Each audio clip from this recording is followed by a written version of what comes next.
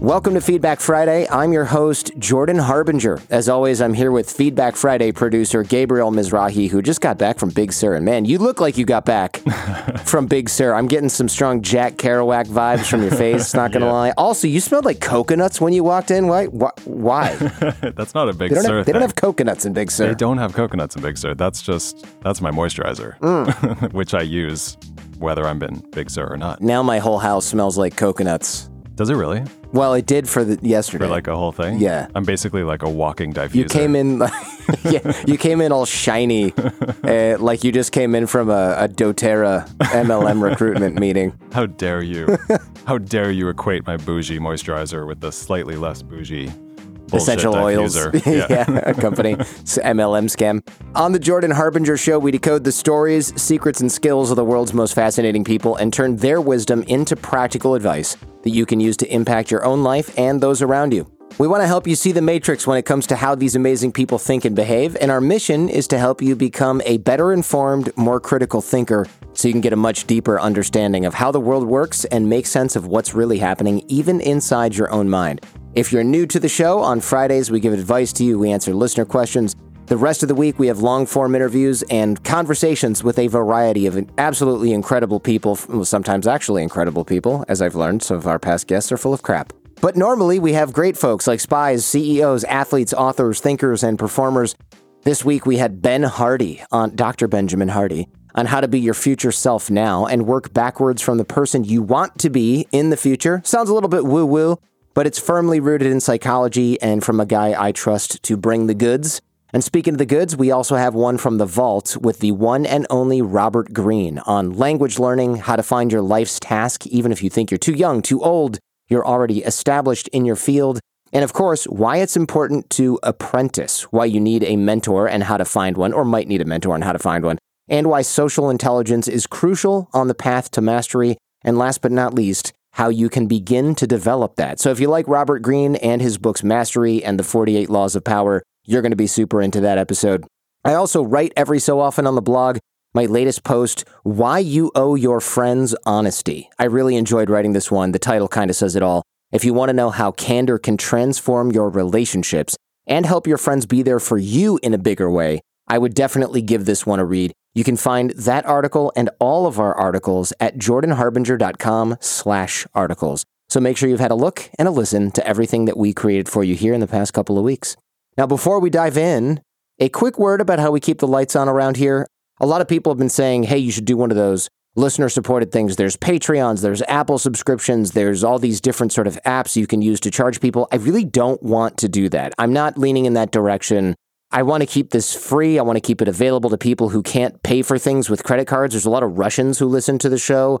There's a lot of people in other countries like Iran who listen to the show. There's people all over the world who can't afford to buy things. They don't have a U.S. bank. I just don't want to deal with all of that. So the idea here is to please support our sponsors. Do a quick site search before buying things online. If you're really lazy, you can even email me, jordan@jordanharbinger.com. I will frickin' do that for you, you lazy POS. I'll find the code for something if you can't use the site quickly or, like I said, you're just super lazy. Happy to help you support the show. You can always go to jordanharbinger.com/deals or do any search on the jordanharbinger.com website for the sponsor, and it'll pop up right there with the code. Again, please support those who support this show. So, Gabe, usually we kick off Feedback Friday with somebody else's nightmare, but today we're going to kick it off with your nightmare. And you've been sitting on this one for what, like 6 months now? At least 6 months.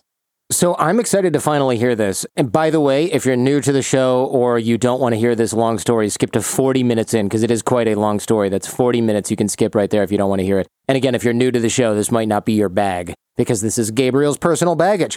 I've only heard bits and pieces of this because when we're recording, you're in your apartment and sometimes you're like, there's an update on the guy. And I'm like, oh, don't tell me now because he might be listening to your walls, which he did. So, and you'll understand why in a minute. Make a lot more sense in a moment. It's going to make more sense. Where to begin with this story? Yeah. Okay, so first of all, you know I live in an apartment building. I live in Santa Monica. Yeah. It's like a circle of bungalow/studio apartments around this little courtyard. Yeah. It's a really charming courtyard. It's like super peaceful and beautiful. I love my courtyard. It's truly one of the most peaceful places I've ever been. It's a joy to live there. So back in December, I went to Peru for 2 weeks. Yeah. And while I was gone, somebody new moved into the apartment right next door to me. And all I had heard about him from another neighbor, I think she said something like, all I've heard is that he's young and earthy, which was an interesting way surprise. He lives in Los Angeles and he's young and earthy. Yeah, that describes like half the people who go to my Whole Foods. He's going to play hacky sack in the courtyard. Yeah, worst case scenario. Exactly. The other thing I'd heard is that his father had co-signed the lease for him and that his family lived in the Bay Area or up north or something. So young, earthy, and unemployed. Got it. Could be, but hard to say. Maybe he's 21 and he needed whatever. I don't know. So when I got back from Peru, starting on about Christmas Day, I didn't see this guy at all. He never seemed to leave. But I would hear him walking across the floorboards through the walls sometimes. And I know this sounds kind of weird, but just from the sound of his footsteps, I knew there was something off. So, like they were nothing terrible, dragging along in your chains? It's like nothing terrible, just kind of weird. Like there was like sort of like a shuffle and a creak. That just, I don't know. I just got a vibe, but I never laid eyes on this guy. So I don't know. Anyway, 2 weeks later, like I was early January, I woke up one day at 6 a.m. to the sound of somebody wailing. Like, Jordan, I've never heard this sound come out of a human being before. It was awful. It's like, scary. It was sort of like a moaning, screaming, crying sound over and over again. So I jump out of bed. My heart is pounding because I thought somebody was getting attacked or something terrible was happening. I don't know. And I'm trying to figure out where the sound is coming from. And I follow it to the wall and I realize it's coming from the apartment next door. That is so freaking scary. It's like haunted house sound. It's sort of haunted house. Yeah. And suddenly, just as my ear is pressed up against the wall, the screaming just stops. And I hear a man's voice go, "He's such a bully. He's such a bully." And then just starts wailing again. So what movie is that where the kid's they're locked in a room and all you hear are these voices behind the door of all these different people. Know. And what then it ends up, I think it's a Marvel movie, but it's really dark. Oh, then I definitely don't know what it is. Yeah. And you hear all these different people, like a girl and a guy, and they're arguing and they're fighting. And then later on in the movie, you find out that it's just this one guy. Are you talking about Split? The movie about the guy with the multiple personalities? I don't know if I've seen that, but maybe I am talking about that. I don't know what movie, but I watch one movie a year, and we watched it last night, so I don't know. This is like a decade ago. That movie was so good. But anyway, continue. Anyway, yeah, so that went on for 5 minutes straight, and then it just stopped. So later that morning, I go outside to take out the trash, and I see a new guy in the courtyard, and he's talking to one of my neighbors. One of my neighbors is also a good friend of mine, who's also kind of the building manager. Okay. And this new guy is, I would say he's about 30. He's very pale. He has a nest of like messy, greasy, curly hair. He's slightly stooped. Like he sort of has this like vibe, like he doesn't have anywhere to be. He's just kind of hanging out. He's wearing a ratty sweatshirt with stains on it and pants and no shoes. So he's earthy. He's earthy, yeah. Got it. Nailed the description. He looks like a guy you would meet in Tacoma, Washington, if that paints a picture. Yeah. Like a guy who's maybe Occupy like Wall Street. Could be that too. Like a guy who's doing his ethnomusicology PhD at Reed College or something like that. Yeah, playing hacky sack in the quad, that kind of. Anyway, so I walk down the stairs. I'm holding my hefty bag in one hand, and I'm like, "Hey, man, are you my new neighbor?" And he goes, "Who are you?" And I'm like, "Did you just move in?" And he goes, "What's your name?" And he's staring at me, and his eyes are like, they're both super intense and also kind of unfocused and glassy. Like he's here, but he's not here. And within 5 seconds, I just know there's something wrong with this guy. And I'm 90% sure he was the one screaming his head off this morning. This is scary. So he follows me out to the garbage bins because he wants to talk. He's like, "Can I talk to you? We have some things to talk about." And we go out into the back in the alley and back into the courtyard and back up the stairs to the landing outside of our apartments. And the whole time, he's on this just nonsensical rant that doesn't make sense. He's trying to explain to me how he like props his door open at night to see the stars because he hates to be locked inside his apartment. And like he likes my tree and he wants to know if he can like look at my tree. And it's like a lot of stuff that doesn't quite make sense. My sense of him, though, is that he's harmless. Like he doesn't seem aggressive. He's actually really nice and gentle, but clearly disturbed. And when he gets close to me, I almost gag because he smells so bad. And like he hasn't showered in like weeks or maybe months. It was tough to be around. I'm asking questions though, like I'm trying to understand him and I'm kind of finishing his thoughts for him, but none of it is adding up to anything coherent. It's just like a weird jumble. And now I'm starting to get worried. like legit worried. Because I don't know if you've ever interacted at length with a severely mentally ill person, like not just passing one on the street, but having a full conversation.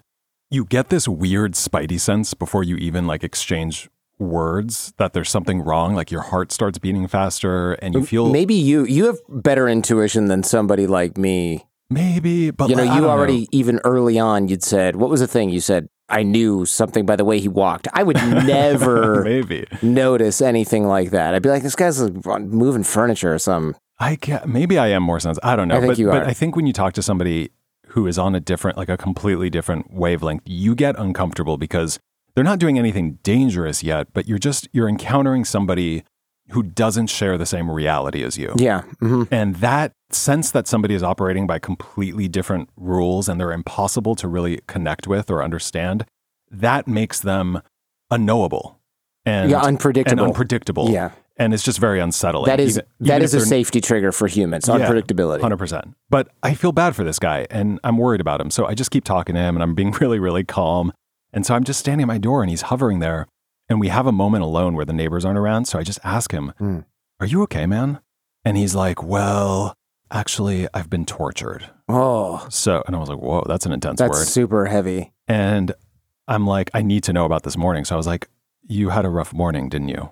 Because I didn't want to be like, I just want to know if he was the one screaming, but I didn't want to be like, what's up with your brain, bro? Like, yeah, because I already feel so bad for this guy, even though he was a horrible neighbor. Yes, but like it's only been one time so far. And also I didn't want to be like, was that you screaming like somebody abducted by Vecna this morning? I don't want to hurt. So anyway, he goes, well, okay, so like a bunch of guys broke in at my last apartment and they beat me up and they threw all my stuff out on the sidewalk. So I'm trying to rest as much as possible and eat as much as possible so I can heal. That possibly happened. Totally. I was like, well, that sort of sounds like an eviction. Right. But in your brain, you might have interpreted it in a very different way. Or the neighbors were like, you're out of here and we're going to do the eviction ourselves because we're sick of waiting for the police you're driving my who knows what happened. Aunt crazy. And also like, who knows where he was living. It might not have been an apartment. It could have been like temporary house. I don't know. But this is when I realized this guy is very clearly schizophrenic. Yeah. Sort of paranoid schizophrenic is the vibe I'm getting. And I am sharing a wall with this guy. So over the next couple of weeks, I start to get the full story. His dad moved him into this apartment. The dad co-signed the lease. By the way, I kind of don't want to put this guy on blast. Let's just call him Josh for simplicity. Sure. So Josh was on his medication when he moved in, apparently was acting super normal. And then he went off his meds after he moved in. And the day of the scream was probably the day the symptoms returned. And he had been in and out of other facilities and living situations before. And he was probably on the street for a time. Yeah. And this had been going on for years. And the saddest part about it was apparently he was like this brilliant guy, like top student. Isn't that often the case with schizophrenic people? They're like super talented and they're super brilliant and they're really switched on and then something doesn't quite work out. They can be, yeah. And if this, schizophrenia for men tends to happen between like 18 and 25-ish. God, it's terrifying. So he could have just been like this very normal, bright kid and then the schizophrenia kicked in. So anyway, look, what happens after that would take me hours to tell you this, like the full story. But basically over the next 6 months, I have a front row seat to a guy in the grip of florid psychosis. Oh, man. So this is what you've heard bits and pieces of, but I could never tell you because our walls are a little bit thin. Yeah, we can't like do a phone call where you fill me in unless you go somewhere. And it's like, well, we don't need to gossip about neighbors bad enough for you to drive to a 7-Eleven parking lot. Exactly. That was like the only place I could talk about it. So here, I'm just going to tell you a few things because he would like go into the courtyard and eat cereal out of a huge bowl and talk to the birds. Okay. Like that was like a normal day. To be fair, that sounds kind of relaxing, but okay, continue. I mean, I love talking to a bird every now and again, but like every day out loud. Every day is a bit much. One time, my neighbor heard him tell one of the trees in the courtyard that he was so hungry, which is like one of the saddest things That makes me feel bad. Yeah, that makes me feel sad.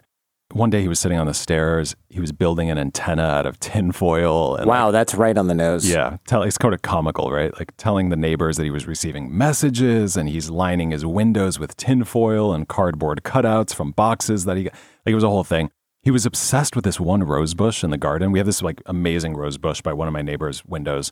The rose bush is actually right outside the window to the neighbor's bathroom. And one day she was taking a shower and she opened the window and she was done. God. And he's just standing there staring. But he's staring at the rose bush, but also now kind of staring at her, like in the shower, and she just screams. Of course, yeah, she wasn't expecting that. My God. He would knock on people's doors at 10 p.m. and ask them like weird questions, and he would skulk around the courtyard at night, and he would pace around people's back patios, which really started to freak out some of the women living in the building. Sure.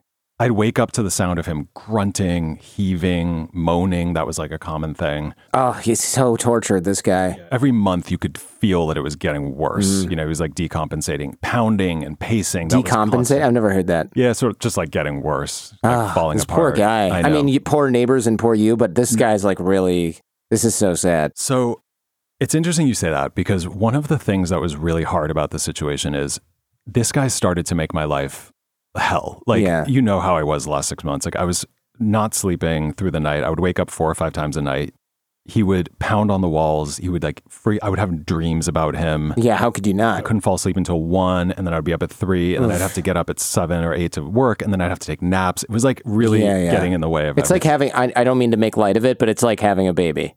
That's what it sounds like. I had a baby next door. Yeah. But all that said, it was really hard to get really angry, because if it was hard for me, I couldn't even imagine what it was like for him. Yeah. And that was the one thought that in a way kind of kept me sane, but in another way made it kind of hard to know how to feel about everything, because this guy's reality is just so much more intense and difficult than mine. So for me to complain about not being able to sleep through the night seems sort of trivial compared to what he's going through. But then the monologue started.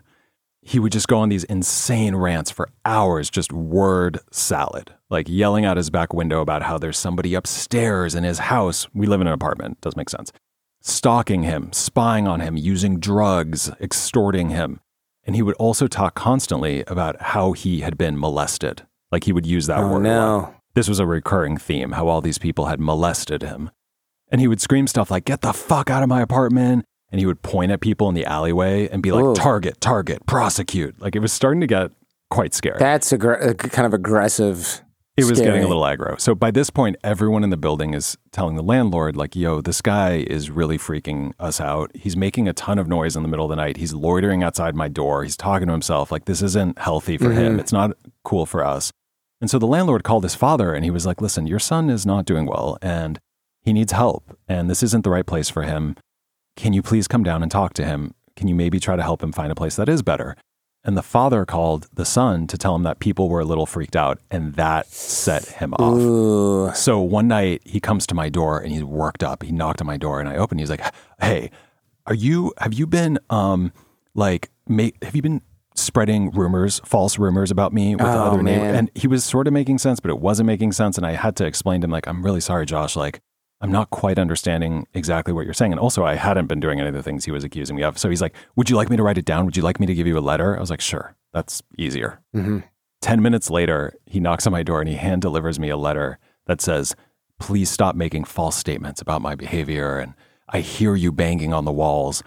If you're trying to blame me for your actions, stop." Oh, no. Like, okay. So he didn't even know it was him banging on the walls. It's like unclear. Is he projecting onto me something that he did? Is he trying to go on it's impossible to really understand. But anyway, this just got worse and worse, and the hallucinations and the delusions got more and more violent.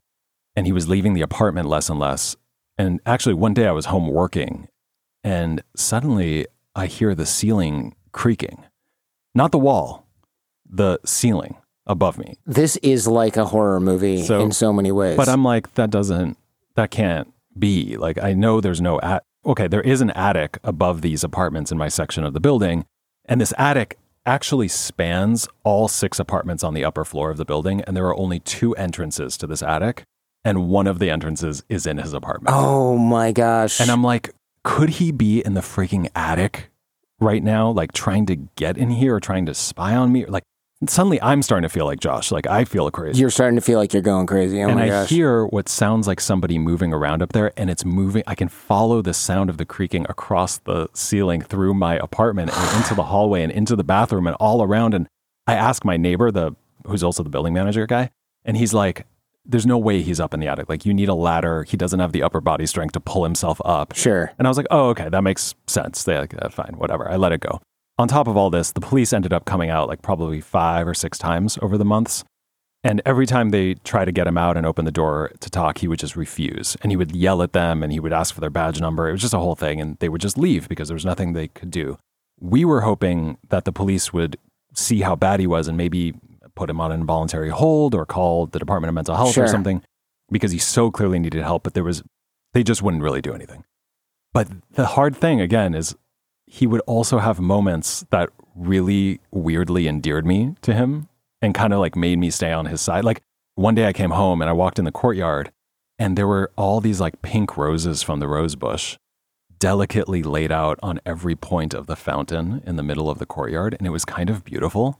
Like he had decorated the courtyard with the roses from the thing that he was obsessed with. And he had laid them out strategically around the courtyard. And it was almost like coming home to somebody. Like I almost read it as maybe an apology or just like an act of random beauty that it was so interesting and sweet.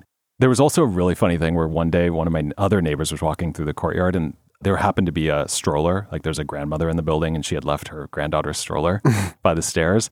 And another neighbor walked through and he pointed to the stroller and asked the neighbor, "Is that your ride?" Which I just thought was like really funny. And then like he also was like, he would ask the building manager and some of us if we wanted to start an ultimate Frisbee league with him. And he like wanted friends. And it was just, again, so hard to hate him. And it was so hard to be mad when you know that underneath there's like this incredibly sweet guy who just wants to connect. It's so sad because it's almost like the healthy, normal part of him is trying to escape. And he has these moments of maybe no or low symptoms. And he's like, I should socialize with my neighbors. Yeah. You know, I don't know anyone in here. Wonder why is that? And then he goes back into this like dark cave. Totally. And he would have good days and he would have bad days. But you could tell that's, again, it was like he wasn't an evil person.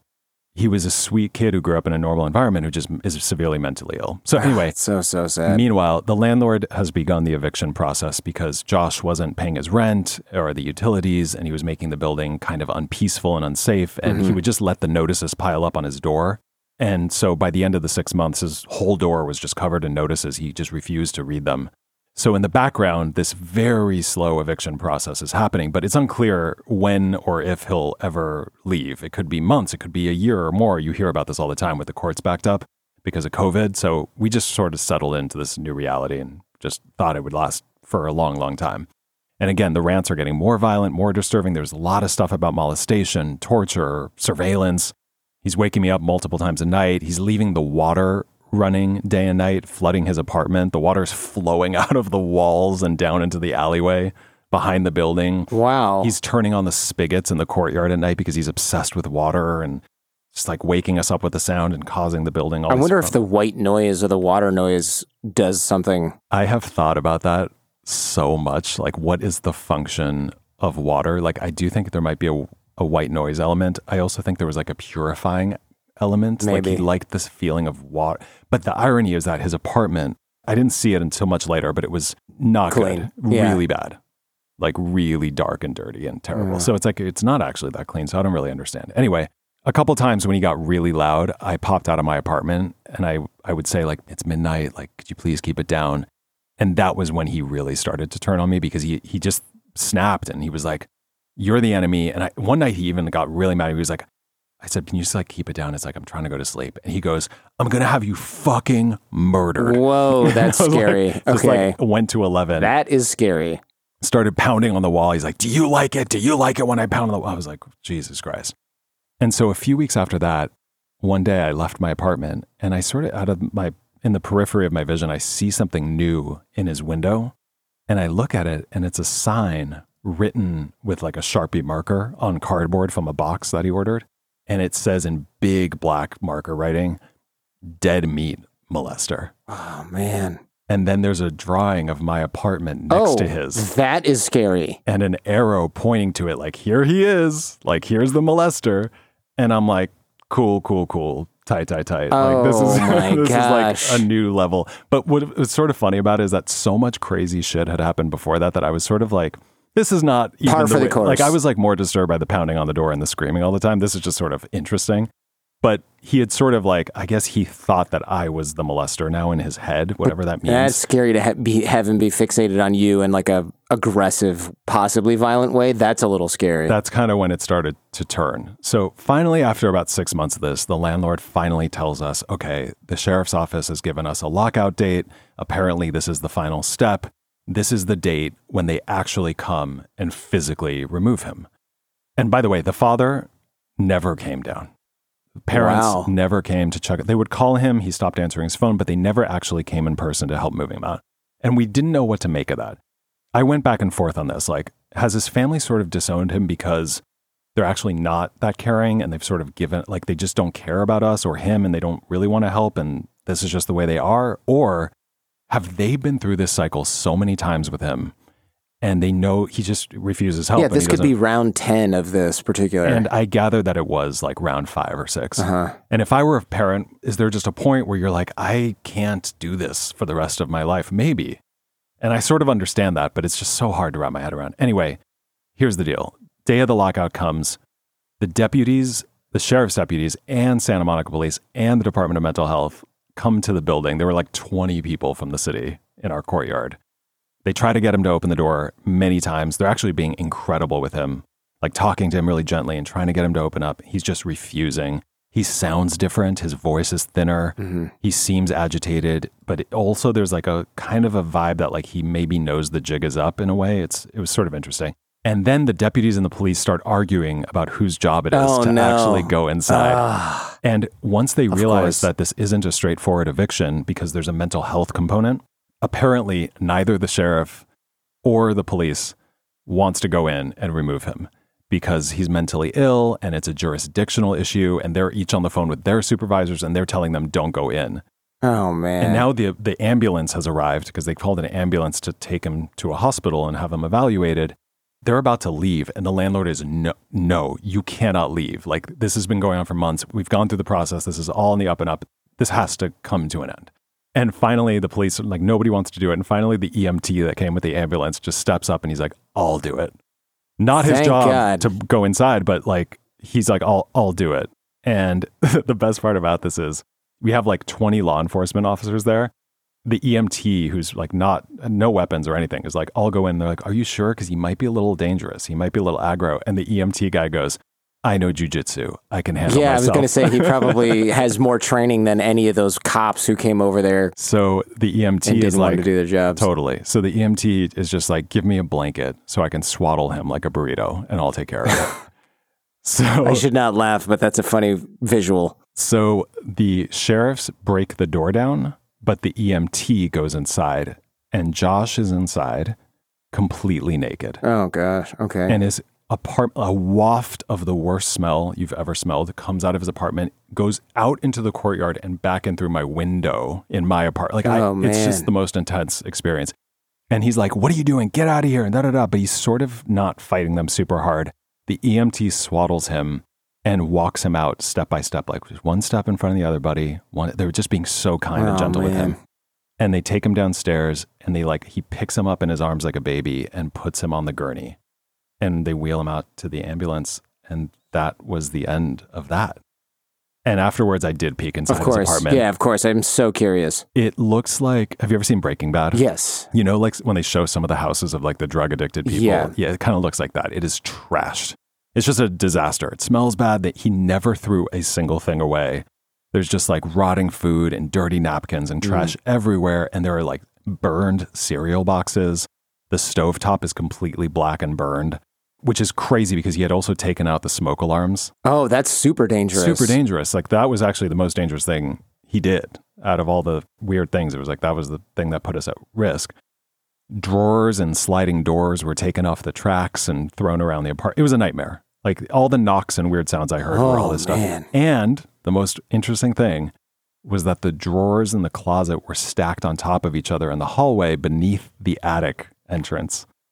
And there were handprints, like dirty handprints around the entrance to the attic. So he was up there. He was up there. He had been going up into the attic and crawling around up there. It was like reverse Parasite or something. Like, I don't know what exactly. Parasite, where they're in the basement. Yeah. Oh, except he's up there. Gosh. Dude. So I can't describe to you the feeling on this day. And also, like, I've left out like hundreds of details that I can tell you about, but like, I had this profound feeling of relief and also just the most intense sadness I think I've felt for another human being in my life.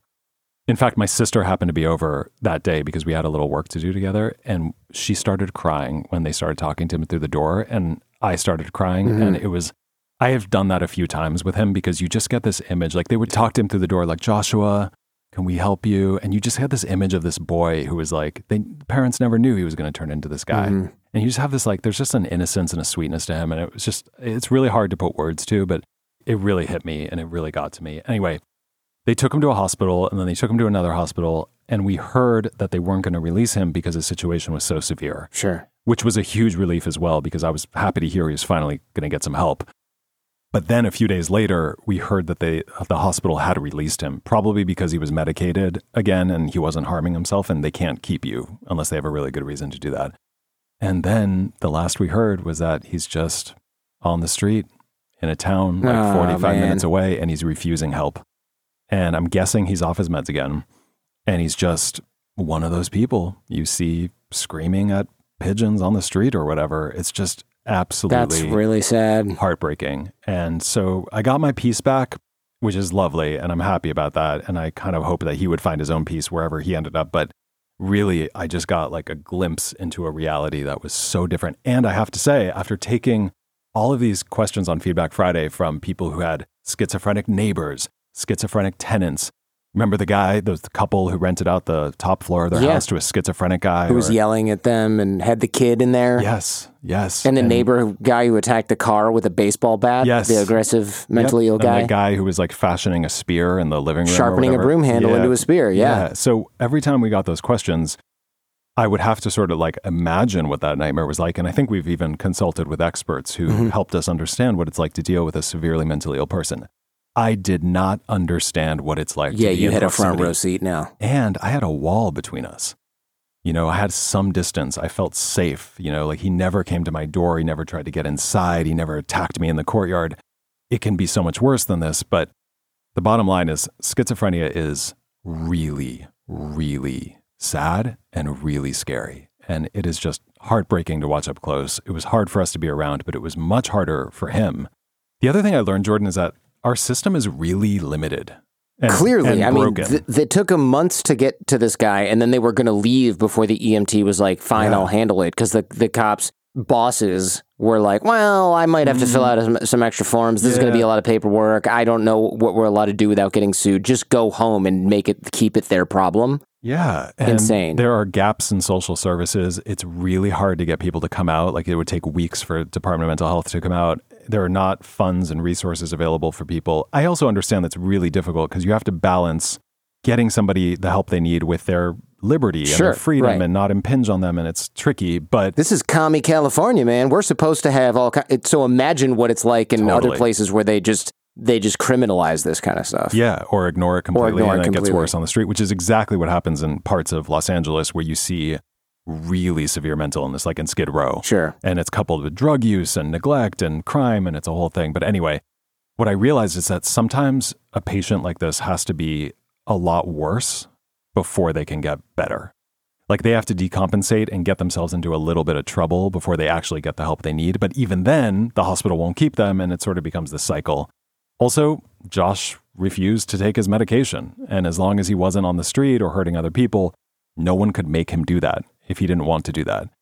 So if he didn't open the door and invite people in and ask them to help, whatever it was, no one could really see if he was all right and get him the help he needs. It's very tricky. And also like, whose problem is this at the end of the day? It's very confusing. Like, is it the patient's problem? Is it his parents' problem? But he's also a grown-ass man. I mean, this is America, so healthcare, it's your problem. It's your problem. But then you're like, is it the government's problem at a certain point? Because I'm starting to think that, the state does have a huge role to play here, because in the absence of parents or neighbors or friends or the willingness of the person, the state has to do something to keep people safe. But again, what about his freedom and his right to live how he wants, and how do you balance that? I mean, he could have burned down your apartment and then he would have been a criminal arsonist and also severely mentally ill. Right. And do you wait for that to happen? Right. And then cut to people in the prison system who are in his position with that illness, but then did something like accidentally burn down their apartment because they lit a cereal box on fire. That's a good point. For the 100th time. Yeah. Anyway, I have to say this really changed my whole understanding of mental health and mental illness, what it's like to live with it,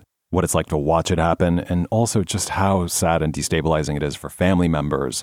Like, I constantly think about his parents even now, and friends and neighbors. Like, it was hard for us, but I can't imagine what it's like for people in his life. And most of all, for him, it's just a situation that has no answer. Like, there is no simple, easy solution. You can make it easier on yourself. You can play along. You can take the medication or take advantage of the resources. But oftentimes, you don't even have the inner resources to even understand. Like, he couldn't even understand what was happening. Like, he was convinced the medication was making him ill. So, yeah, it's just, we desperately need more programs for vulnerable people, but I know that's easier said than done. And I just had to finally tell you that story because I don't have to worry about Josh hearing it through the wall and freaking out on me even more. So that is my Feedback Friday nightmare. Wow. 40-minute Q1. Yeah, this is quite something. I mean, I knew there was a lot going on. We had small updates here and there. You texted me things here and there, but I never heard the full, and this isn't even the full. I never even heard the full abridged I tried to version. give you the highlights and focus on This the things I poor remember. guy. But yeah, there's so many moments that... Also, yeah, like, thankfully, you can live in a little bit more peace now. And we don't have to stop and start Feedback Friday every time somebody yells. There was a lot of that. Yeah. There was a lot. The helicopters and the planes in LA are bad enough. It was also a thing when we had... It would have been harder to explain to the listening audience what the screaming and banging was. That would have been weird, yeah. On the wall. It's just, we just desperately need more help for people like this. But you're right, we have to balance it with civil liberties. And there's no sort of really obvious, easy answer other than something that's, I don't even know. Where do we begin? Yeah, more hard. Coercive. Yeah. Exactly. Well, hopefully he, like you said, finds some peace. But either way, he's not coming back to your apartment. You know who's definitely coming back, though? You and I, right after this quick break. This episode is sponsored in part by Starward Whiskey, which is good because I certainly need a drink after that hot mess of a story. So I now casually will reach over and drink some Starward Whiskey, which is an Australian whiskey. Not typically what I think of when I think of whiskey. Australians are not necessarily known for whiskey. Maybe Vegemite, Avo Toast, freakishly large spiders. Starward, however, named the most awarded distillery of the year at the 2022 San Francisco World Spirits Competition. Crikey, that's a huge win for a craft distillery out of Melbourne, Australia. I like how my Australian accent just faded away in the middle of that sentence. They're kind enough to send me 2 bottles. The twofold double grain is their most popular bottle, but I love the Nova single malt, which was matured exclusively in red wine barrels, giving it a really unique flavor, which is funny because I do not really like red wine, but apparently I like whiskey that has a little bit of red wine flavor. Go figure. I have very eclectic, sophisticated taste, wouldn't you say, Jen? Yeah, but don't take his word for it. Be the judge for yourself. Give Starward's award-winning whiskeys a try and get $20 off your order using code Jordan20. Visit Starward, that's STARWARD.com, and get $20 off your order shipped straight to your door using code Jordan20. Starward.com, code Jordan20. Sip Starward responsibly. Cheers. This episode is also sponsored by Workout. I've been doing my buddy's virtual personal training called Workout, and initially, like I said before, when you've heard this, I'm skeptical, right? I don't think I can get a personal trainer over what essentially is Skype or Zoom. I tried a lot of things, but nothing really has the convenience and personal connection that Workout has. I friggin' fell in love with this. It took a little bit of time, but I went from twice a week to 4 times a week, and if you think you can't, just know that even my 80-year-old mother is hooked on Workout and does it, I think, 2 or 3 times a week now. I look forward to my sessions. That has definitely not always been the case for working out, especially at 8 a.m. My trainers, Chad and Kareem, who, by the way, have the most trainer-esque names in the personal training business, they've gotten to know me. They know how to push me. They know when I'm not feeling it or have like a weird sort of quirk thing going on with my body. I feel stronger. I look better than I have probably ever, certainly in the last few decades. The trainers are all top-notch. It's not someone just yelling at you in the gym or motivating you. It's safety. It's progression. And yes, there's commitment there and you show up, but it's about living longer, not getting injured, longevity in the training game. And Workout has a lot of cool new features, like you can share your heart rate in real time with your trainer. All this stuff really makes the training experience amazing. They've got countdowns and timers and everything. It's really just a great way to work out. If you want to see what highly vetted, world-class personal training can do for you, then check out workout.com. Try it out. That's WRKOUT. Remember, it's workout without the first O. And tell them Jordan sent you. Thank you so much for supporting the show and, of course, for listening to the show. We love creating this for you. all the sponsors that you hear, all those deals and discount codes, they're all in one very searchable, mobile-friendly place, jordanharbinger.com/deals. You can also search for any sponsor on the website as well, right there at jordanharbinger.com. Please consider supporting those who support this show. Now, back to Feedback Friday. All right, next up, or first up as it might be. Hey, Jordan and Gabe. I'm a 26-year-old female software engineer, and after struggling for many years, I'm now working at a very famous international tech company and dating a great guy whom I love dearly and have been with for a year. The problem is, I'm Russian, and while I'm okay with living here, I've always wanted to move abroad. I've traveled a lot, been to many countries, and always considered myself very cosmopolitan in my beliefs. Now, given the current circumstances here, I'm getting more and more scared, depressed, and claustrophobic. My feeling of alienation in my own country is through the roof, and I want to move desperately as soon as possible. The thing is, my boyfriend is younger than me, and he's applying for a master's degree here in Russia, which takes 2 years. He was also raised far from Moscow in a very conservative family, and while not really pro-government, he isn't that swayed by what's happening these days. He wants to stay in Russia, close to his culture and his language, and doesn't really get why I'm so desperate to move, although I've tried explaining it to him a couple of times already. I realize I don't have the right to change his wishes and beliefs, but I'm not ready to stay here for 2 more years with no certainty that he'll be ready to move afterward. At the same time, I really, really want to try to build my life with this guy who checks all my boxes, except this big one. So how do I balance my wishes with his? Do we even have a chance to build a future with such different views on life? Signed, a tethered technologist looking to get out of this. Wow, this is pretty fascinating, Gabe. It's a real glimpse into how Russian politics are playing out in people's relationships in Russia these days. And I kind of wondered about that in the back of my head. Yeah. You know, what happens if 2 people disagree about your the cousin war? lives in Ukraine? How do you handle that? Right. Or your girlfriend's family or wife's family is from there. You hear about this in the news here and there. It's a hard one. You're in love with somebody who's different from you in some pretty significant ways. He wants to stay in a country that you're not happy with. He's not as exposed to international perspectives, or I guess you'd call it big city cosmopolitan ideas. He doesn't maybe stand for Putin, but he's also not too bothered about what's going on these days. He's more conservative in his values. He's struggling to see your point of view, but you're really in love with him. You want to build your life with him. He's great in all these other ways. So yeah, there's some real conundra here. So Nice first, use of conundra. yeah, I'm trying to bring it back. So first of all, it's very clear from your letter that you know what you want in life. You know your values, your needs. That's wonderful. Your boyfriend has his values and needs, and those aren't lining up, at least not right now. And I do think that's a real challenge in a relationship. This isn't just, I want to live in the city, but he wants to live in the suburbs or on a farm. Or, yeah, we quibble about some of the details, but we both think Russia's doing the right thing over there in Ukraine. You guys, you see your country and the world in profoundly different ways, which is fair. He's allowed to hold whatever beliefs that he holds. It's just hard when you guys are trying to build a life together and you're not even sure where it's going to be, let alone settle on all these other details. The other thing that jumped out at me here is your boyfriend doesn't really get why you're so desperate to move, even though you said you tried explaining it to him a couple of times. I'm not sure if you meant that he understood where you're coming from, but he just has a different angle on things, or if he wasn't able to hear you at all, which could be a deeper challenge in the relationship itself. It might mean you guys don't communicate as well as you should, or that his beliefs are making it impossible to even appreciate where you're coming from. That could be a more fundamental problem. And if it is, that's something that I would hold alongside all the other things that you have and love about your relationship. So to answer your question, I do think it'll be hard to build a future with such different views on life, unless one of you is willing to reconsider your views or give up certain needs. But that could come at a cost. Resentment, despair, regret, inauthenticity, plus more of the fear, depression, and claustrophobia that you yourself have described.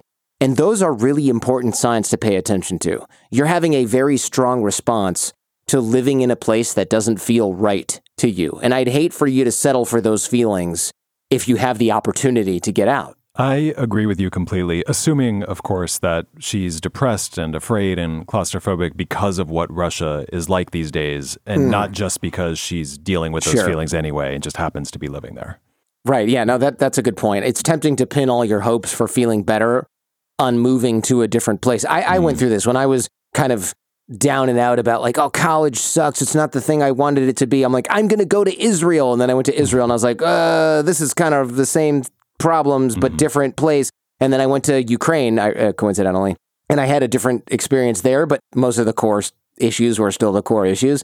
And it all comes back to that, wherever you go, there you are. You just bring your friggin' problems with you. Am I just sad but eating falafel now? Yeah, exactly. I'm sad and lonely and bad with the opposite sex, except I'm eating falafel now and I don't have a meal plan. Right. And then it's like, oh, okay, I'm going to Ukraine. And now I'm still sort of on my own a lot, but I'm eating a lot of vareniki. And the food was awesome there, so maybe that was part of it. And I got a lot of great experiences. Sure. But I literally, for some dumb young reason, being young, I thought I'm going to move there and I'm going to have this totally different, I'm going to be a different person. Right. But it's such a tempting thought. It is a very tempting We've all thought. thought that, or it could be with a job or with a partner or whatever it is. But I have to say though, listening to this letter, it does sound like she feels this way because of the way her country is these days. The fear and the claustrophobia especially seem tied to that. So maybe getting out is exactly what she needs. My only other thought is, you're 26. I know you love this guy. I know you could build a great life with him. And I'm not necessarily saying you shouldn't, but wanting to live somewhere else and get out of a, let's just say, problematic environment right now, experience the world some more, these are super legitimate needs. They are very fun and exciting and interesting. This is the time in your life when you should be pursuing them. And sometimes, sadly, that does mean that your goals just won't be compatible with another person's. At your age, I really do believe that you have an obligation to yourself to build the life that you're excited about and to listen to your intuition and to honor your values, to follow your dreams, basically, as corny as that sounds. And it sounds like you're already leaning in that direction. Like you said, you're not ready to stay in Moscow for 2 more years with no certainty that he'll be ready to move somewhere else afterwards. So maybe your mind is already kind of made up, but what's hard is that you can't get everything you want here. There will be trade-offs. Those opportunity costs, they're part of life. So you need to do some soul searching and figure out what's most important to you. And I know that's what you're writing in about, like, how do I balance my wishes with his? But that's really something only you can answer. It basically comes down to whether the love you feel for this guy is more important than the freedom you could have somewhere else. But I can say this, given everything you've shared with us, I do think there are some very good reasons to prioritize your interests right now. I know that sounds kind of brutal, but I'm thinking about you. I'm thinking about you in 10, 15, 20 years, wondering what life might have been like if you had listened to that voice telling you to live somewhere else because this is the time and you have talents and interests that can only really be explored in another country. And I would hate for you to have any regrets about that. Yeah, that's where my head is at too. She's young, she's driven, she's super smart. She's obviously very sensitive and insightful. She deserves more than what her country seemingly is offering right now. And so if she has the opportunity to live in Berlin or Stockholm or New York or whatever, even for a little while, you kind of got to take it. Yeah. I'm sure Russia is an amazing place. I would love to check it out. No shade on Russia, but the brain drain and economic pain that's forthcoming and is already underway over there is very real. And the crazy authoritarian nationalism, that's a real thing. And I'm sure that if you could get to the very soul of most Russian people living in a city like Moscow, they'd be like, yeah, I could do without the whole causing a war, international sanctions, authoritarian secret police type leader, depending on what news source. But I honestly, I think even unless they are really diehard nationalists, they're probably like, I could live with that. I could live without that. Yeah. Right. I think they could. You could avoid all of that by moving to some place that is able to offer you a better life for yourself and your future children. And you can always move back and help rebuild the Russian economy once this giant mess is over with, and they're going to need all the help they can get at that point. And by the way, speaking of regret and wishing things were different, you might want to listen to my interview with Dan Pink about that exact topic. It is a great episode for anyone who's wrestling with regret or wanting to live a life without regret, which I think is a lot of us. That's episode 625. We'll also link to it in the show notes. And to be fair here and acknowledge our biases, Gabe and I are probably more supportive of you exploring this because we've also recently been really saddened and disturbed by what's happening in Ukraine. I am not a fan of Putin. I've spent years studying the guy. This is sort of the worst case scenario that a lot of us saw coming. I'm sure that that's playing a big part in my take here, at least. Someone else who supports Russia might have a very different opinion on all of this. So that's another variable to consider. I happen to think that we're on the right side of history, but I'm just keeping it real. I know this is a daunting decision. Either way, you have to give something up. Either your boyfriend or your dream of living abroad. And that's really tough. That is an intense choice. But I don't think you'd be having these feelings if they weren't trying to tell you something. So I say listen to them. You're a software engineer. You have the skills that companies all over the world value. And it sounds like you could be living a very fulfilling life abroad right now. Agreed. So I hope you get to explore this, and I hope that your boyfriend understands at least a little bit, and who knows, maybe he even joins you one day, or he realizes how serious you are, and he's like, okay, I guess we're going abroad. Could be. Maybe he's just thinking, oh, it's a phase, or she's getting cabin fever. If he comes around, great, and I hope it leads you to some more exciting adventures either way. So good luck. All right, what's next? Dear Jordan and Gabe, I work in Massachusetts, and my director is the glue that holds us all together. Under her leadership, she has drastically improved our organization, and everyone in the department greatly respects her. Unfortunately, this last month has been absolutely devastating for her. She found out that her husband has a terminal form of cancer and only has a few months to live. She's been working around the clock to make sure that the organization is in a steady place before she will inevitably have to take time off. After work, she's in the hospital visiting her husband and comforting her kids. Understandably, she's completely exhausted and overwhelmed with grief. Our team has stepped up to take anything we can off of her plate, but we're more concerned for her well-being. She's been breaking down on Zoom calls, yet keeps trying to hold it together. What can our team do to help? We're assuming that therapy would be her best option, but how do we even bring that up? Signed, helping a mate carry this weight without starting to grate, frustrate, or aggravate. Well, you went all out on that one. Yeah, this is a good question. Going through something super intense at work, grieving at work, this is tricky territory, and it's hard to know how exactly to support a colleague who's really going through it. We wanted to talk to an expert about all this, so we reached out to Ebony Younger, employee relations expert and talent strategist. And first, when we asked Ebony how to step up to help your colleague out right now, her main recommendation was to turn it up a notch with regards to managing up.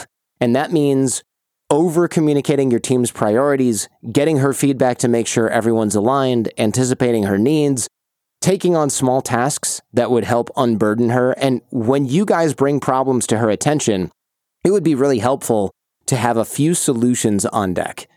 Do some of the lifting for her. Get the ball rolling. See how much you can take care of on your own and reduce the burden on her. Ebony's other idea, someone in the organization, maybe the most senior member of the team or a colleague who's especially close to your director, someone should have a one-on-one with her. Check in, see how she's doing. You obviously care deeply about this woman, and it's clear that she cares a lot about her work and her team, which is great. So Ebony's advice is to approach her with empathy and compassion and let her know that you are all there to support her during this incredibly difficult time. You guys could suggest taking on a portion of her work or all of her work, but the best solution there is one that's decided upon as a team collaboratively. Also, Ebony recommends trying to reduce the number of meetings y'all have these days. As we all know, so many meetings are just status update nonsense or like brainstorming sessions that could easily be done over email, Slack, text. Not at all is my favorite option. They could make your team even more efficient and reduce the amount of time your director has to stop herself from bursting into tears on a frickin' Zoom call in front of all of her colleagues, so that's a win-win. But in the bigger picture, Ebony's view is that the work is going to get done whether she's there or not. But she will never get these 2 or 3 months with her husband back. That's just the unfortunate reality, and that's where her focus needs to be. As Ebony put it, and I thought this was very wise, there are some jobs only you can do. Maybe that's being a parent. I know you think it's your email inbox or some sort of meeting thing, but it's probably more like being a parent to your young children. Maybe that's being a spouse to a sick partner. Maybe that's being a caregiver for an aging parent. If you own your own small business or something, sure, it's much harder to step away. But these big companies, they're always going to keep pushing. They will survive. They're going to be fine. I hate to say this, but it's like, don't worry about them. They're certainly not going to spend a hell of a lot of time as a corporate entity worrying about you. Right. Maybe that's not true for your team, but it's probably true for the C-suite that's never met your boss in the first place. Plus, they have the infrastructure, processes, momentum. They'll be fine. Yeah, they'll keep going. So Ebony's recommendation for anyone listening right now, and this is coming from an HR professional, remember, don't miss out on life's precious moments because you're trying to hold it down at work.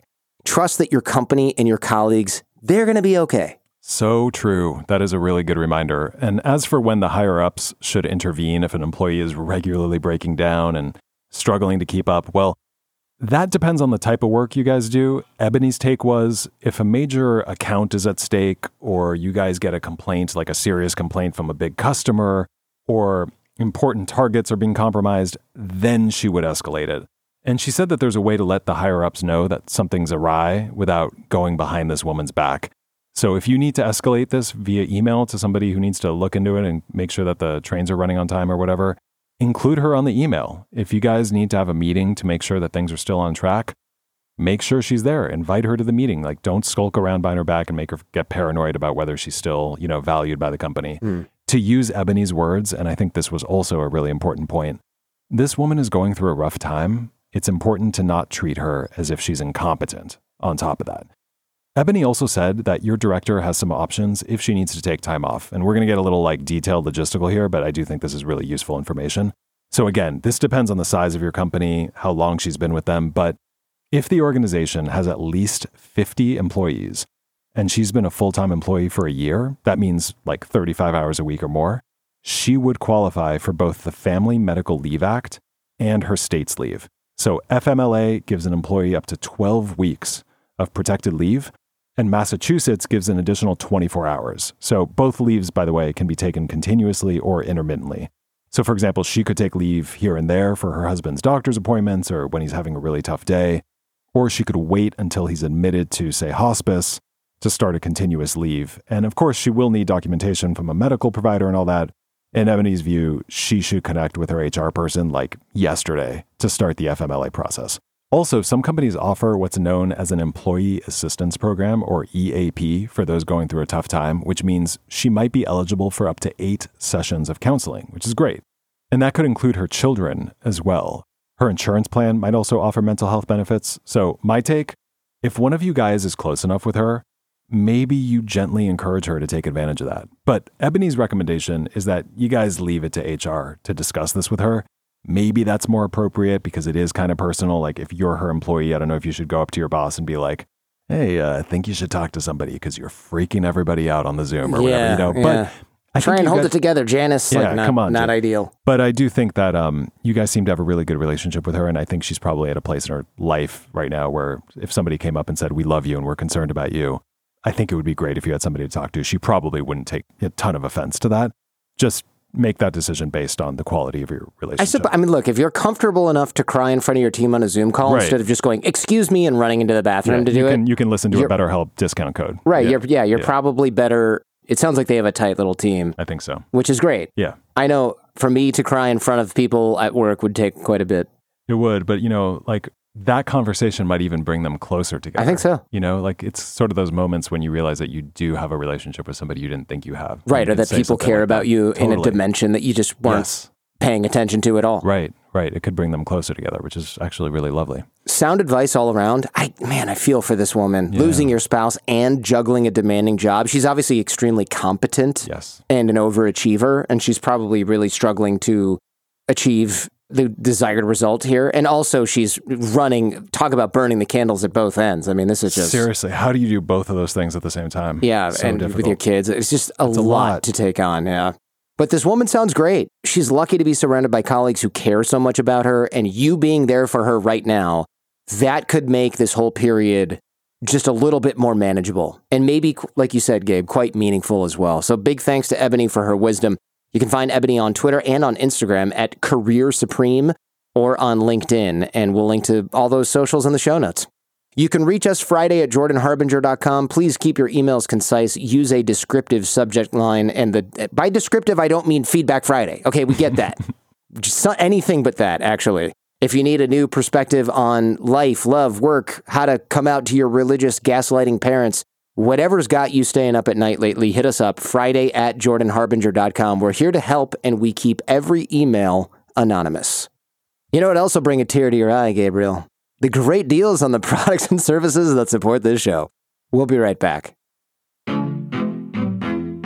This episode is sponsored in part by BetterHelp Online Therapy. If you're going through a rough time, I have, and no matter how big or small of a situation, I've always sought the help of a therapist. Well, not always. Once I got off my stubborn high horse, I sought the help of a therapist to help me navigate through this stuff. If you're on the fence, take this as a sign to try it out, prioritize your mental health. All of BetterHelp's therapists are licensed professional therapists. They take privacy very seriously. You can even be anonymous. You don't have to leave the house to talk to a BetterHelp therapist, which, with gas prices nowadays, that's going to save you a bunch of money in itself. Connect by video or phone, text or chat your therapist at any time. Sometimes it's just helpful to be able to vent in a judgment-free zone. Plus, it's more affordable than in-person therapy. You get matched in under 48 hours. BetterHelp really wants to make sure you find a therapist that works for you, so you can always switch therapists at no additional charge. And our listeners get 10% off your first month at betterhelp.com/Jordan. That's betterhelp.com/Jordan.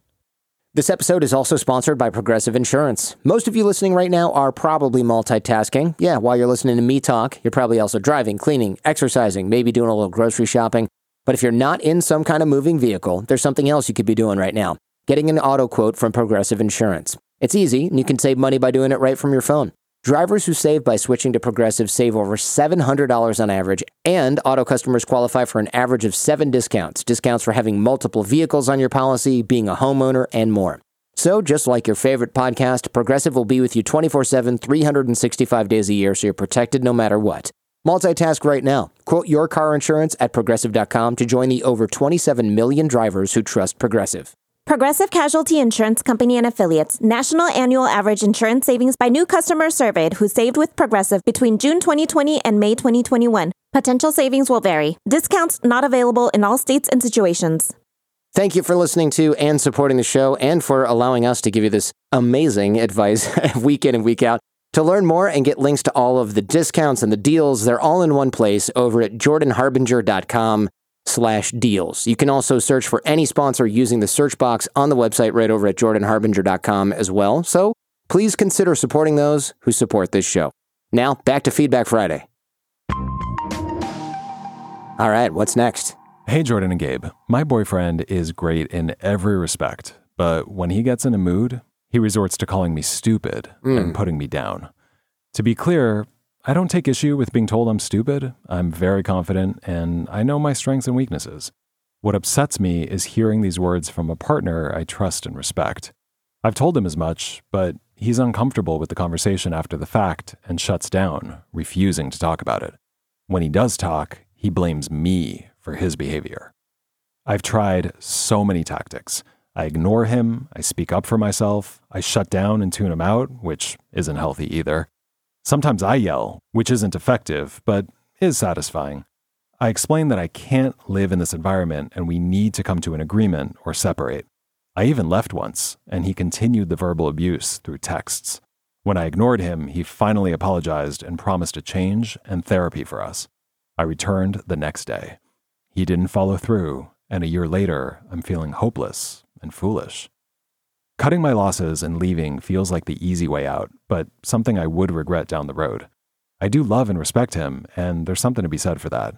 We have a child and a farm together, and there is so much here to adore, but not at the expense of my dignity. I was raised in a similar environment and will not allow this for my daughter, but I don't want to lose the wonderful life we have. We've talked about getting married, which is what I've wanted since I met him. But I would be scared to make that commitment when I'm brought to tears on a monthly basis. If this doesn't work, I'll have to build this life I love without him, and that's okay too. So, how do I finally draw the line on verbal assault, name-calling, and degradation? Signed, Demand, Withstand, or Draw a Line in the Sand. Oh, yeah, this is a tough letter. This is a real glimpse into a very complicated relationship. So the thing that's really jumping out at me here is how riddled with conflict this whole relationship is. Your boyfriend is emotionally abusive, but you trust and respect him, you said. You've pushed for him to change, but you stuck with him when he didn't, and you've stayed. You say you feel hopeless and foolish for believing him when he said he'd get help, but you don't want to stay at the expense of your dignity. He refuses to talk to you about all this, but there's just so much here to adore. You're worried about your daughter growing up in a toxic home, but you don't want to lose the wonderful life you have.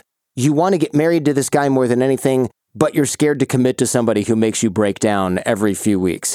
But also, you might / probably would be okay building a life without him. But then again, leaving feels like the easy way out. These are all quotes from you, and it's something you'd regret down the road. The reason I'm repeating all of this back to you is so that you can hear for yourself how tangled up you are here, how contradictory these feelings are. I'm not judging you for that. I just think it's important for you to see how your stance has left you so vulnerable to a person who is mistreating you. This is often the dynamic in an abusive relationship. It is so hard. It is so complicated. But you have to see how you sticking with this man and either ignoring or minimizing or justifying, or in some cases, just enduring the verbal abuse because, you can take it. You have to see how that's exposing you to this hurtful behavior. And you might even be signaling to him that he can continue treating you this way. Not that that's an excuse for it. And look, I don't want to go for the easy psychoanalysis here, but the fact that you grew up in a similar environment, I think that's playing a huge role here. As I'm sure you know, when you're raised in an abusive home, sometimes being mistreated, can feel like love, or at least it feels familiar, and it can be very hard to see just how severe the abusive behavior really is. But when you said, I don't take issue with being told I'm stupid, I'm very confident and I know my strengths and weaknesses, honestly, that kind of broke my heart. I hear some real resilience in that statement, but I also hear somebody who is so accustomed to being mistreated that she can't fully grasp the weight of her partner's words. And also someone who maybe sometimes even agrees with her abusive partner because, my boyfriend calls me stupid sometimes, but I know deep down that I'm not, so it's okay. Plus, is it really so bad if my boyfriend calls me stupid if I also know that I'm not perfect? That logic, it's probably one of the ways you've learned to cope. And that's oftentimes the textbook logic of an abused partner. And I wonder if maybe those thoughts are also a way to continue shifting responsibility away from your boyfriend and onto you. Because it's safer for you to think of different ways to respond to him, including drawing stronger boundaries, than it is to say, well, my boyfriend is abusive and he needs to seek serious help if this is ever going to work. So, while I appreciate your question, how do I draw the line on the verbal abuse, the name calling, and the degradation? I think that's kind of missing the point. Because first of all, you've already drawn different kinds of boundaries. You've ignored him. You've spoken up for yourself. You fought back. You even left once and nothing changed. So the question for me is, why? Why? Yeah. Well, one answer might be that her boundaries just weren't strong enough, right? Like when you left that time, your boyfriend kept attacking you. And then when he realized that he might really lose you, he backpedaled and apologized and said he wanted to go to therapy. And then you went right back to him. But a stronger boundary, a healthier boundary would have been to say, okay, great, go to therapy. Go work on this. I'll be over here taking care of myself and our daughter. And when you're ready to talk, like really talk, we can talk, but I'm not going to come right back until I see that you're making real progress or you're at least committed to the process, right? And then it's on him to prove that he's willing to do the work that he says he will. And again, we are not blaming you for doing that. This is extremely common in relationships like this. But you asked how to draw a line, so I'm just telling you what a stronger boundary could look like in practice. I would encourage you to get very clear with yourself on what you will and won't put up with from your boyfriend from now on, and how you're going to respond if he continues like this.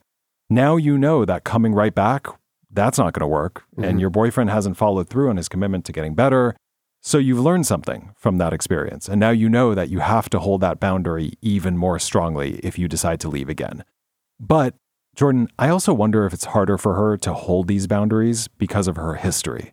And that's where she needs to do some work here, right? Okay, so you talked about couples counseling. I'm sure that would be helpful. But if I were you, I would also be very interested in understanding how you're showing up in this relationship, how your patterns and your experiences are playing a role here. why it's been so hard to work on this with your boyfriend or to finally decide to end the relationship, if that's what you want. Your boyfriend also needs to talk to somebody, that is very clear, but so do you. And in a world where your boyfriend might not actually get the help that he desperately needs, it's your job to step up and get the help that you need. And I gotta say, given that you and your daughter are in a potentially quite difficult, hurtful situation, I really do think you could use that support. Yeah, I'm with you on that, Gabe. He's the aggressor here, no doubt about it. But if he won't change, then she needs to change. Yes. She needs to figure out the roots of those messy conflicts we talked about a moment ago and what she ultimately wants here. As you can tell, we're pretty concerned about you. I'm sure everyone listening to this right now is having a similar reaction. This is not a loving, peaceful home for you or your daughter to grow up in. Could your boyfriend get better? Sure, yeah, I hope he does. And I do have some empathy for the guy because you don't tear down your partner like this if you aren't in some serious pain yourself. Good point. But what he's doing is not okay. No. It's not okay. And if he isn't sincerely seeking the help he needs, if he isn't truly working on this with you, then you have to ask yourself why you're sticking around. And most importantly, you got to try to figure out what matters more to you and your daughter's safety and happiness, or hanging on to a relationship that's causing you so much pain. And by the way, programming your daughter to accept really crappy behavior from a partner in the future. Good point. So whatever you do, take care of yourself. We're wishing you the best, and we're sending you all a big hug from California. All right, what's next? Hey guys, what are some options for somebody who has an idea for an app, or anything in general, but doesn't have the means to make it happen? Is there a way to sell that idea or to make some money off of it? Signed, Cashing In Without Coughing Up. Okay, so I actually get a version of this question all the time. Smart people come up with cool ideas all the time. Even not smart people come up with cool ideas all the time, or at least ideas. And with the tech industry the way it is exciting to think about creating an app or coming up with a neat idea and making a quick $10 million or whatever. But I always have the same response, which is the truth of the matter is your ideas or ideas in general, they're just not worth anything. Maybe in Hollywood they are, Gabe. I know you're in that world. Yes. Sometimes if the idea is really, really good. Has to be amazing. Yeah. Right? Then maybe somebody will give you a ton of money for a killer idea. But even then, the value of the idea is driven by the talent of the person pitching it and the expectation that they can do something with it. They don't just pay you for the idea and file it. You got to freaking write it. It's not just like, you wrote this on a napkin at Jerry's Deli. Not going to happen. Yeah. So the kid, he was seeing dead people the whole time, and the therapist is also a ghost. Right. Boom. No, somebody had to write that crap. And someone's going to direct it, so the idea is wrapped up in the execution. Exactly. Yeah. So in pretty much every field, ideas just are not worth anything. What is worth something is execution. Because ideas are, well, they're just ideas, right? They don't guarantee the product will be good or that people will actually want to use it or that it'll hit the market at the right time or that the company will make good decisions or that it will respond to competitors the right way or that it'll keep up with changes in the world and so on and so on. And ideas can be interesting, they can be exciting, they can be promising, but they rarely, if ever, are inherently valuable because they only create value when they exist. And in order to exist, they have to be executed on and created. And I'd say that that's true even more of apps because an app is only useful when it's an app on your phone that you can download and use. Yeah. Right? It has to exist. So to answer your question, sadly, no, you're not going to be able to sell your ideas. Almost with certainty, I can tell you that. If you want to make money off your ideas, your best bet is to build that idea or at least work on them. Take them as far as you can, see where they lead. Executing an idea, that shows you if it's actually good. The market then tests your idea to prove it out. And then while you're doing that, you uncover and solve, hopefully, a ton of problems and other issues along the way. Sometimes you also find out that your ideas, they're not possible, or they're not that good, or they can't be done properly with current technology, or somebody else did it, but they did it better in a different way. And they changed directions because while they were working, they encountered something or they got user feedback that changed it. And then you can take those lessons into your next idea or apply it to a new problem or share it with somebody else. And that's how it becomes valuable. People think Steve Jobs just like yelled at people until they made an iPhone. That's not how this works. It's just not. Bottom line, the people who achieve things they're always the doers. They are not and almost never are just the thinkers. Even philosophers who are, 99% thinking, they wrote it down. Mm-hmm. They turned it into something that other people can consume, and they turned it into a product, or at least they taught it to somebody else and applied it. Right. So even people whose job is to think of new ideas, they have to do more than just think of new ideas. Mm-hmm. So if it doesn't work for them, then your idea for an app that does X, Y, Z it's not worth the napkin. It's that you're thinking about writing it on. Okay. So while I think it's awesome that you have all these ideas, and I definitely encourage you to keep coming up with them just for the exercise of your brain and creativity, they're just not going to mean much until you build them. Or you partner with people who can, and then frankly, they don't really need you if you're not doing more after that. So I know that might be a letdown, but honestly, making stuff and finding out what actually works, that is much more satisfying long-term than just thinking up ideas. And when you actually make stuff, you don't just indulge your thoughts, you actually build new skills, you meet new people, you learn how to build a strong business. It's a lot more valuable than just, what if there was an app that could tell you what hostels your friends have stayed at? Would Expedia buy that? Whatever sort of idea you think you might have. Roll up your sleeves, get your hands dirty, and dig in. That's my take. Good luck. By the way, y'all, before we go, some sad news here. My friend and friend of the show, Anastasia Golovashkina, she sadly passed away this week. Some of you may remember her. She called me a long time ago and emailed me on Feedback Friday a long, long time ago because she told me that she had a brain tumor and that she was only going to have a few more years to live. And she wanted me to advise her on how she should spend those years, which actually is an incredible honor and a kind of a heavy lift, right? You don't want to get that one wrong. And we stayed friends over time. She actually came and visited me, and we go-karted around San Francisco and did all these fun things, and she always had a great sense of humor about it. She actually called that her Make-A-Wish Foundation trip, which is dark, but also she just had a great sense of humor about the whole thing and a really good attitude about the whole thing. And then I did a show that morning with Malcolm Gladwell, who she met and took photos with, and it's her favorite author, so I was just glad to be a part of that. We stayed in touch. She got a job with Elizabeth Warren because, of course, everybody wanted her to go travel the world and do all these things that honestly were their wishes of things they wanted to do. And she wanted to make a mark on the world, even if she wasn't going to be part of it in a few short years, which I think is very admirable. So instead of going to Greece and backpacking around Europe, she went to Boston in the winter and told me she had absolutely no regrets because she was spending her final years with her friends and making a difference while she could. And she was and is an inspiration. And her passing away last week, the world truly lost a good one, people. So treasure your friends, treasure your family, and most importantly, treasure your time on this earth, because some of us would trade it all for just one more day. And call your parents after work, y'all. Let the kids stay up past bedtime with an extra book, hug your best friend, take an extra loop around the block with your dog. You just never know how many more loops around the block you've got. I hope you all got some wisdom from today's show, and I want to thank everyone who wrote in this week and everyone who listened. Thank you so much. We do this show for you. Go back and check out Ben Hardy and Robert Greene if you haven't yet. And of course, I'm booking these great people on the show using my network, using software, systems, and tiny habits. That's how I maintain so many great relationships with so many amazing people. I'm teaching you how to do that in our 6-minute networking course, and that course is free over on the Thinkific platform at jordanharbinger.com/course, teaching you how to dig that well before you get thirsty and build relationships before you need them. Because if you need them, you're too late to build them. And the drills take a few minutes a day, kind of a no excuses type of thing. jordanharbinger.com/course. A link to the show notes for the episode can be found at jordanharbinger.com. Transcripts are in the show notes. Advertisers, deals, discounts, all at jordanharbinger.com/deals.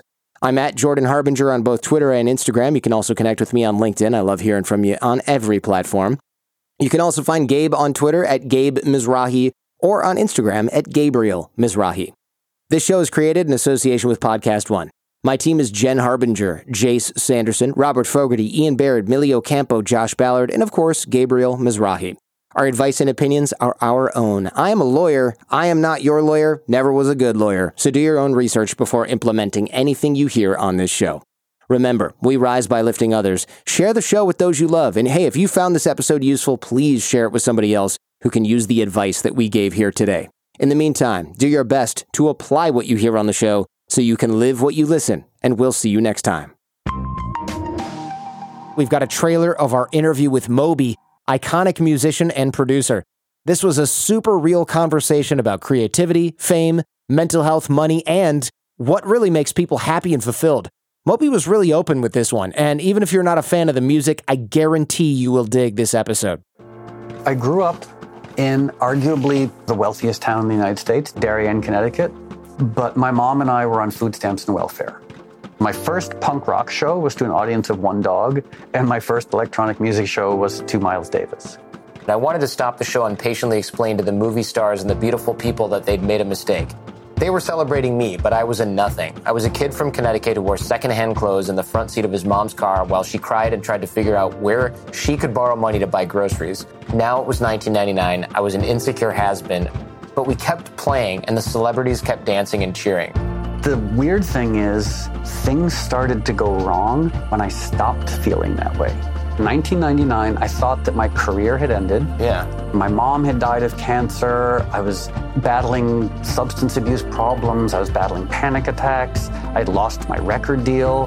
And I was making this one last album. And I was like, okay, I'll make this album. I'll put it out. I'll move back to Connecticut. I'll get a job teaching philosophy at some community college.